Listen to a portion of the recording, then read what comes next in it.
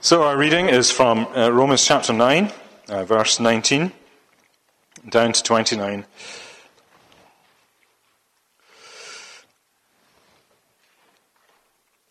Romans 9:19.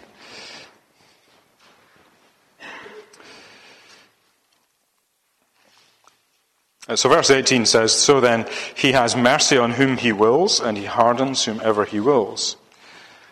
You will say to me then, why does he still find faults? For who can resist his will?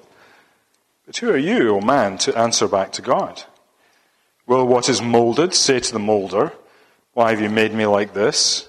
Has the potter no right over the clay to make out of the same lump one vessel for honoured use and another for dishonourable use? What if God, desiring to show his wrath and to make known his power, has endured with much patience vessels of wrath prepared for destruction, in order to make known the riches of his glory, for vessels of mercy, which he has prepared beforehand for glory? Even us, whom he has called, not from the Jews only, but also from the Gentiles. As indeed he says in Hosea, those who are not my people I will call my people, and her who is not beloved I will call beloved. And in the very place where it is said to them, you are not my people, there they will be called sons of the living God." And Isaiah cries out concerning Israel, "Though the number of the sons of Israel be as the sand of the sea, only a remnant of them will be saved. For the Lord will carry out his sentence upon the earth fully and without delay." And as Isaiah predicted, if the Lord of hosts had not left us offspring, we should have been like Sodom and become like Gomorrah. Let's pray. Lord, your word penetrates into our souls, and we pray that this indeed would be the case as we study this passage which causes us many difficulties. But Lord, help us, we pray in Jesus' name. Amen.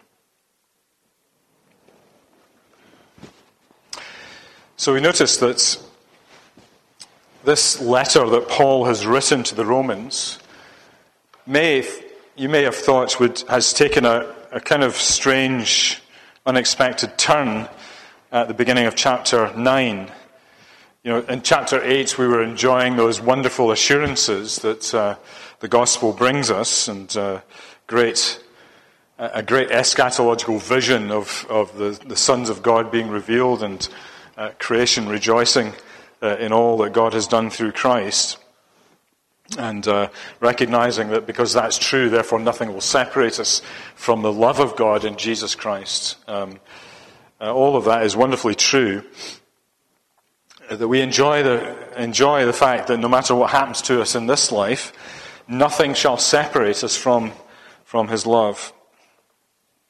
But in chapter 9, the mood does change somewhat, because as well as glorifying in the great facts of the gospel, he also concurrently feels a great sense of sorrow for an anguish of heart because of the unbelief of his fellow Jews.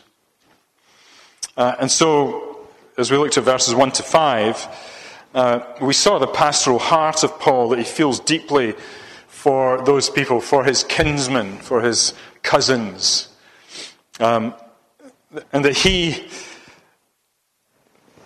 and the church have done all they can to explain the gospel to those people, and yet they still reject the Lord Jesus Christ. That Lord Jesus Christ whom Paul has come to love, whom Paul met on the Damascus road. And it grieves him greatly that his cousins can't see it. And because of this, Paul has raised a question, actually a number of questions now that we've been working our way through. The first is, has God's promise failed?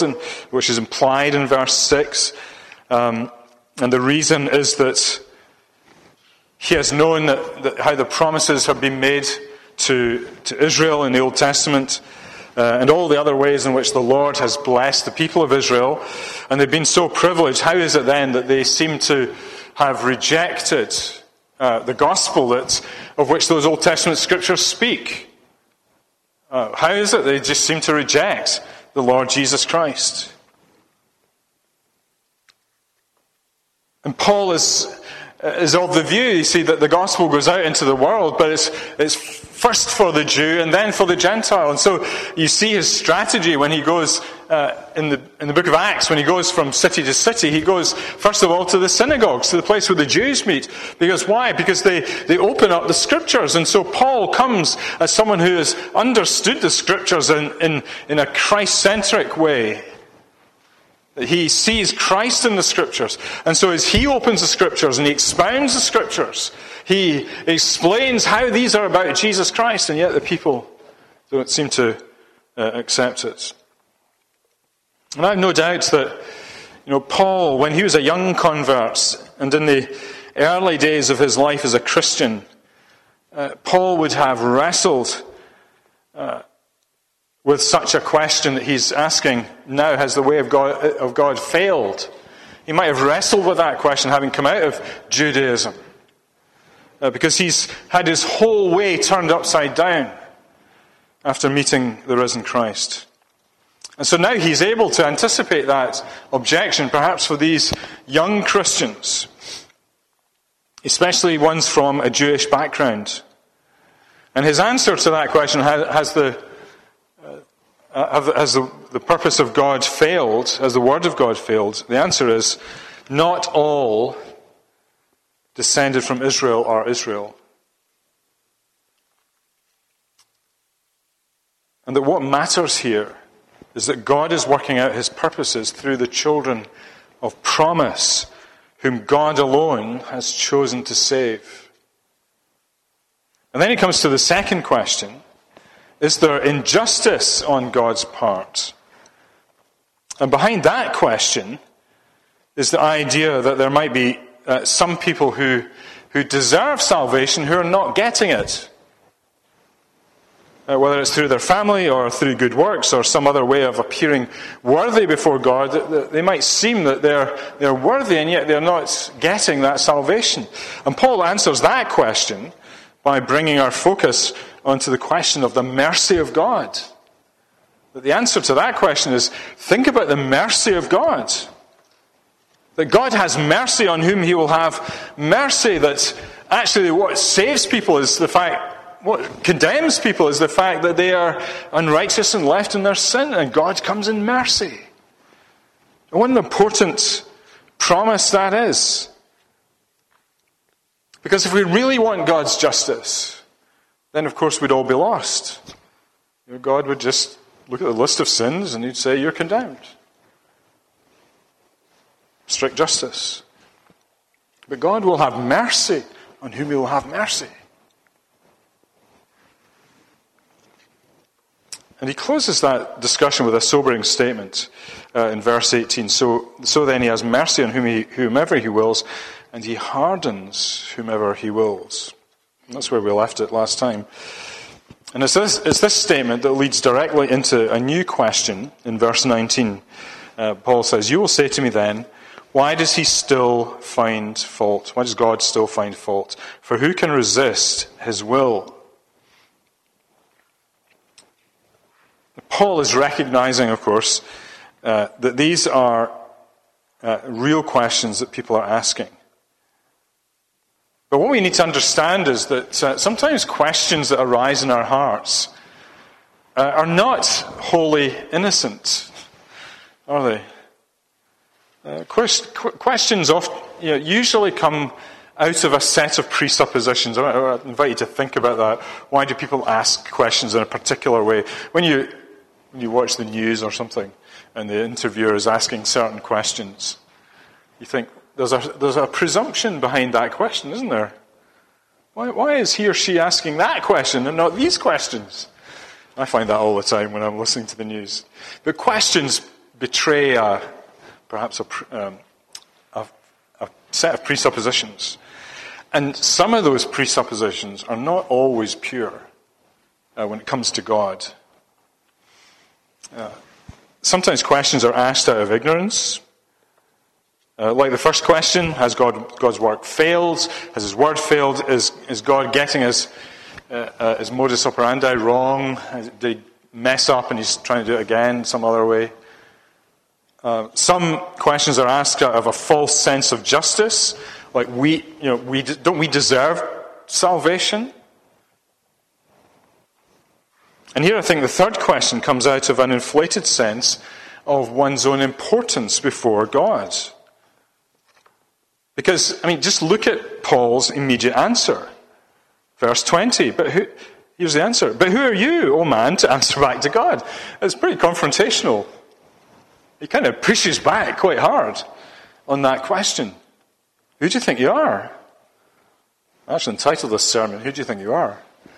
We should all be asking that question. Who do you think we are before God?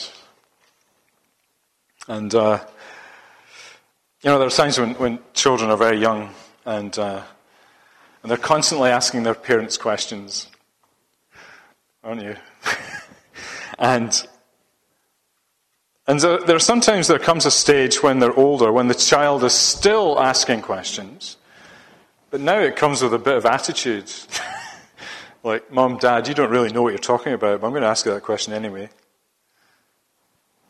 And it can be a question. It can question the wisdom of the parent with something of a surly attitude, and the answer to that attitude has to be, now wait a minute, who do you think you are, asking me like that? And sometimes that's the right answer to give to a child who's asking surly questions. And that's Paul's answer to the people asking this question. Why does he still find fault? For who can resist his will? But who are you, O man, to answer back to God? And Paul's recognizing here, I think, that this question is not innocent intellectual speculation, but in a way it's answering back to God, questioning God's ways, questioning His wisdom. But Paul answers this now in three different ways. I think essentially it's the same answer, but in three different ways. Firstly, he gives an answer by way of illustration. Then he gives an answer through theology. Then he gives an answer through Scripture. So firstly, the answer through an illustration. What he does is he points to an analogy, and he says, imagine a potter with some clay. And the potter sets about making pots with the clay. And, some of the pots are for one thing, and some of the pots are for another thing. And it's up to the potter who decides which pots go where, and what kind of pot they're going to be. But just imagine, the potter starts making the pot, and the pot begins to speak back to the potter. How strange would that be? And the pot says, excuse me, I don't want to be a serving dish. I want to be something beautiful and ornamental. Well, it's ridiculous.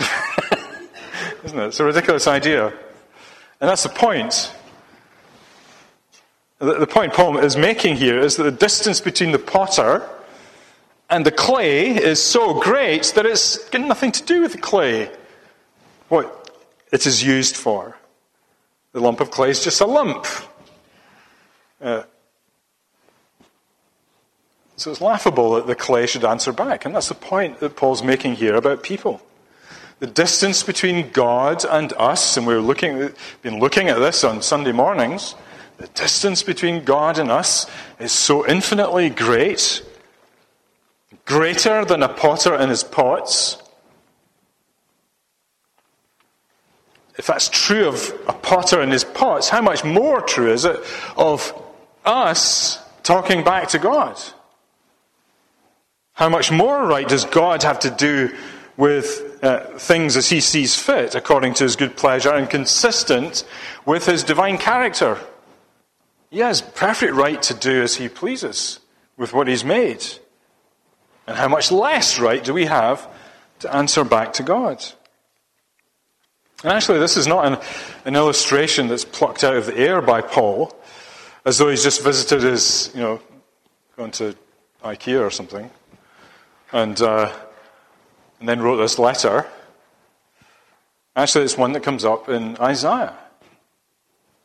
And you might like to look with me at Isaiah. Isaiah 29.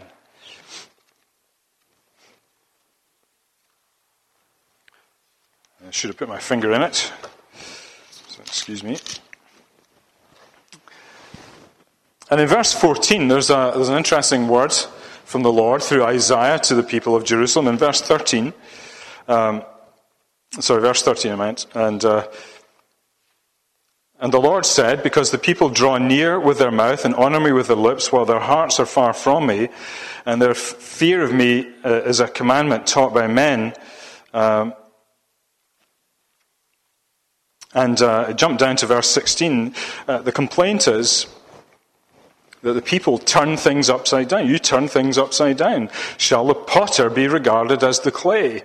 That the thing made should say of its maker, he did not make me, or the thing formed say of him, who formed it? He has no understanding. You see, the point of Israel's word here is that the people of Israel are drawing near with their mouth, but their hearts are far away. And actually, in their heart of hearts, they're complaining against God about his ways of doing things. And if you understand the circumstances of Isaiah at this time, they're facing great danger as a nation, then maybe you can realize that there's circumstances that might encourage the people to complain against God. But God comes back and he says, who do you think you are? Complaining. You turn things upside down. Actually, the point is, and the whole point of the judgment that is experienced in the early chapters of Isaiah, is that God has an issue with his people and with all human beings. And so presented there is the state of mankind in all his need.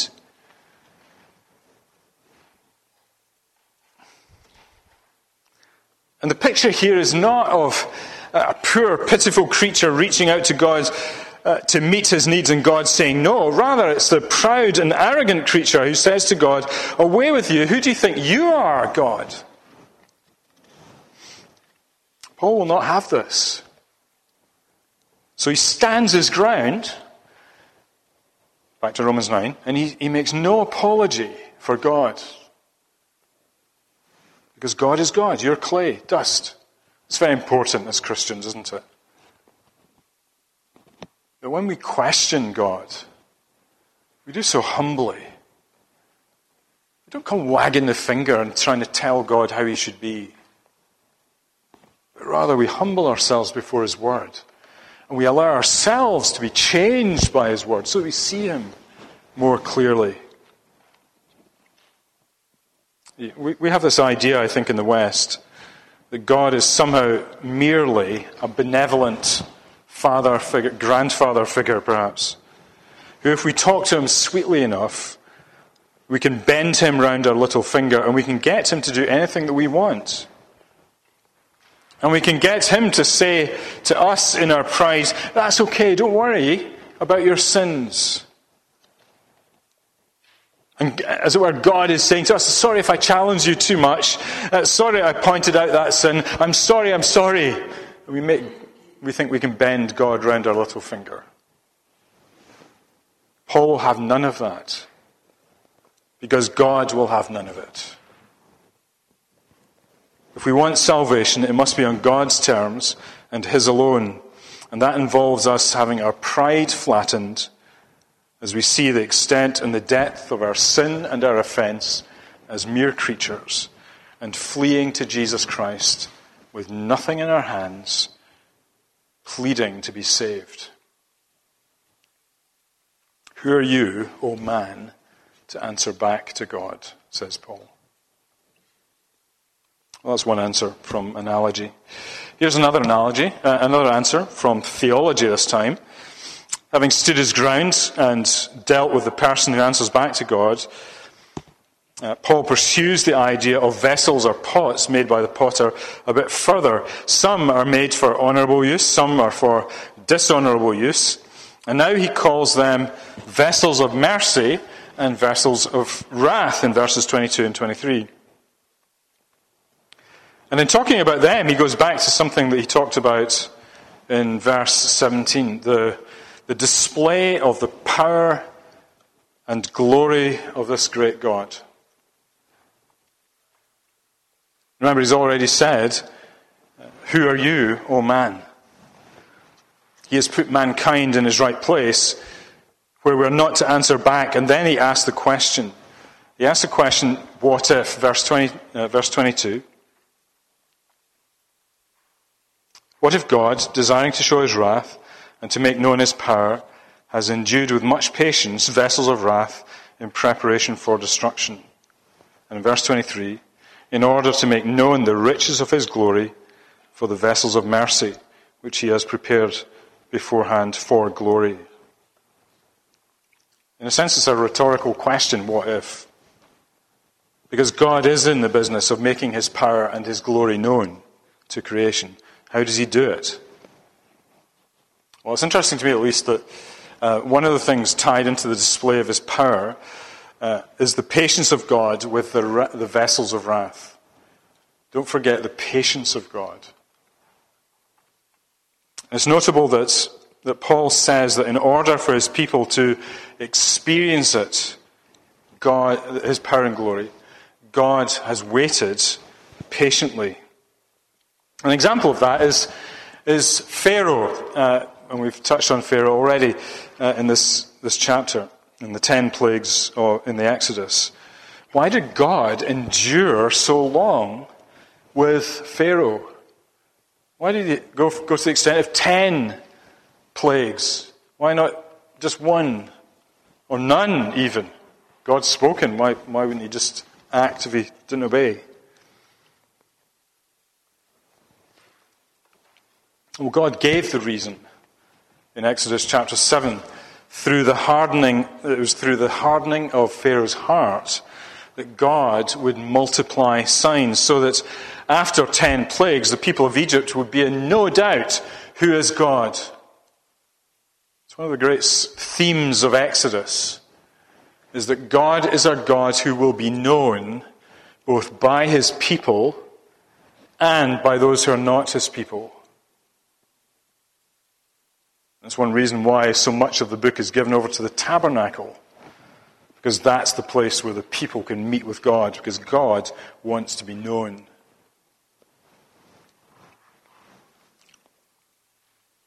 Now, holding that thought about God's patience, think now about Paul's present time. What's happening? The Gentiles are now believing, and Israel, on the whole, is not believing.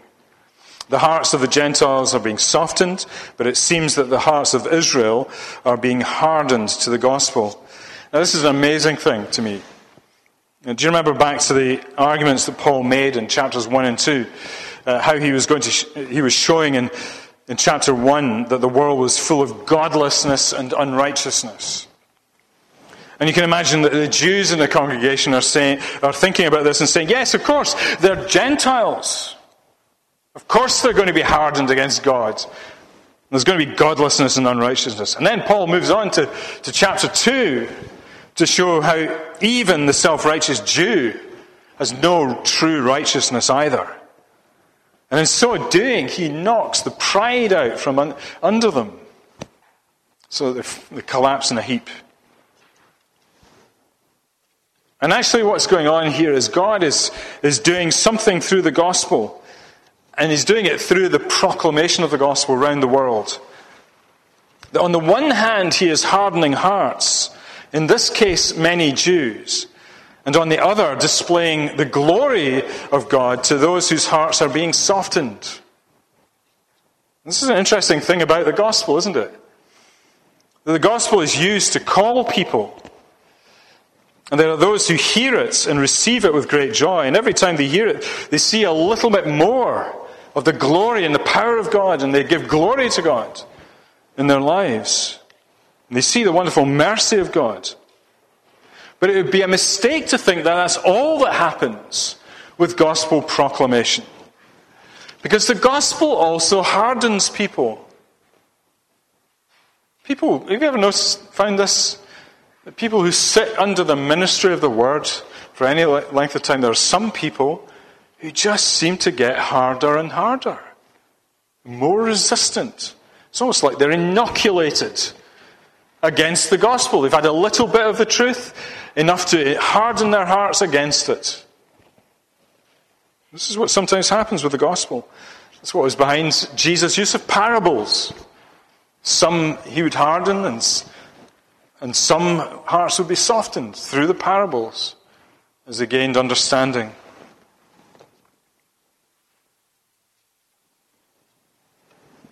So this is an answer from theology. That there is a hardening going on and there is a softening going on. And some are destined for wrath and some are destined for heavenly glory. But here's Paul's third answer. And it is an answer from Scripture. And he references Hosea in verse 25 and 26. As indeed he says in Hosea, "Those who are not my people I will call my people, and her who is not beloved I will call beloved. And in the very place where it is said to them, 'You are not my people,' they will be called sons of the living God."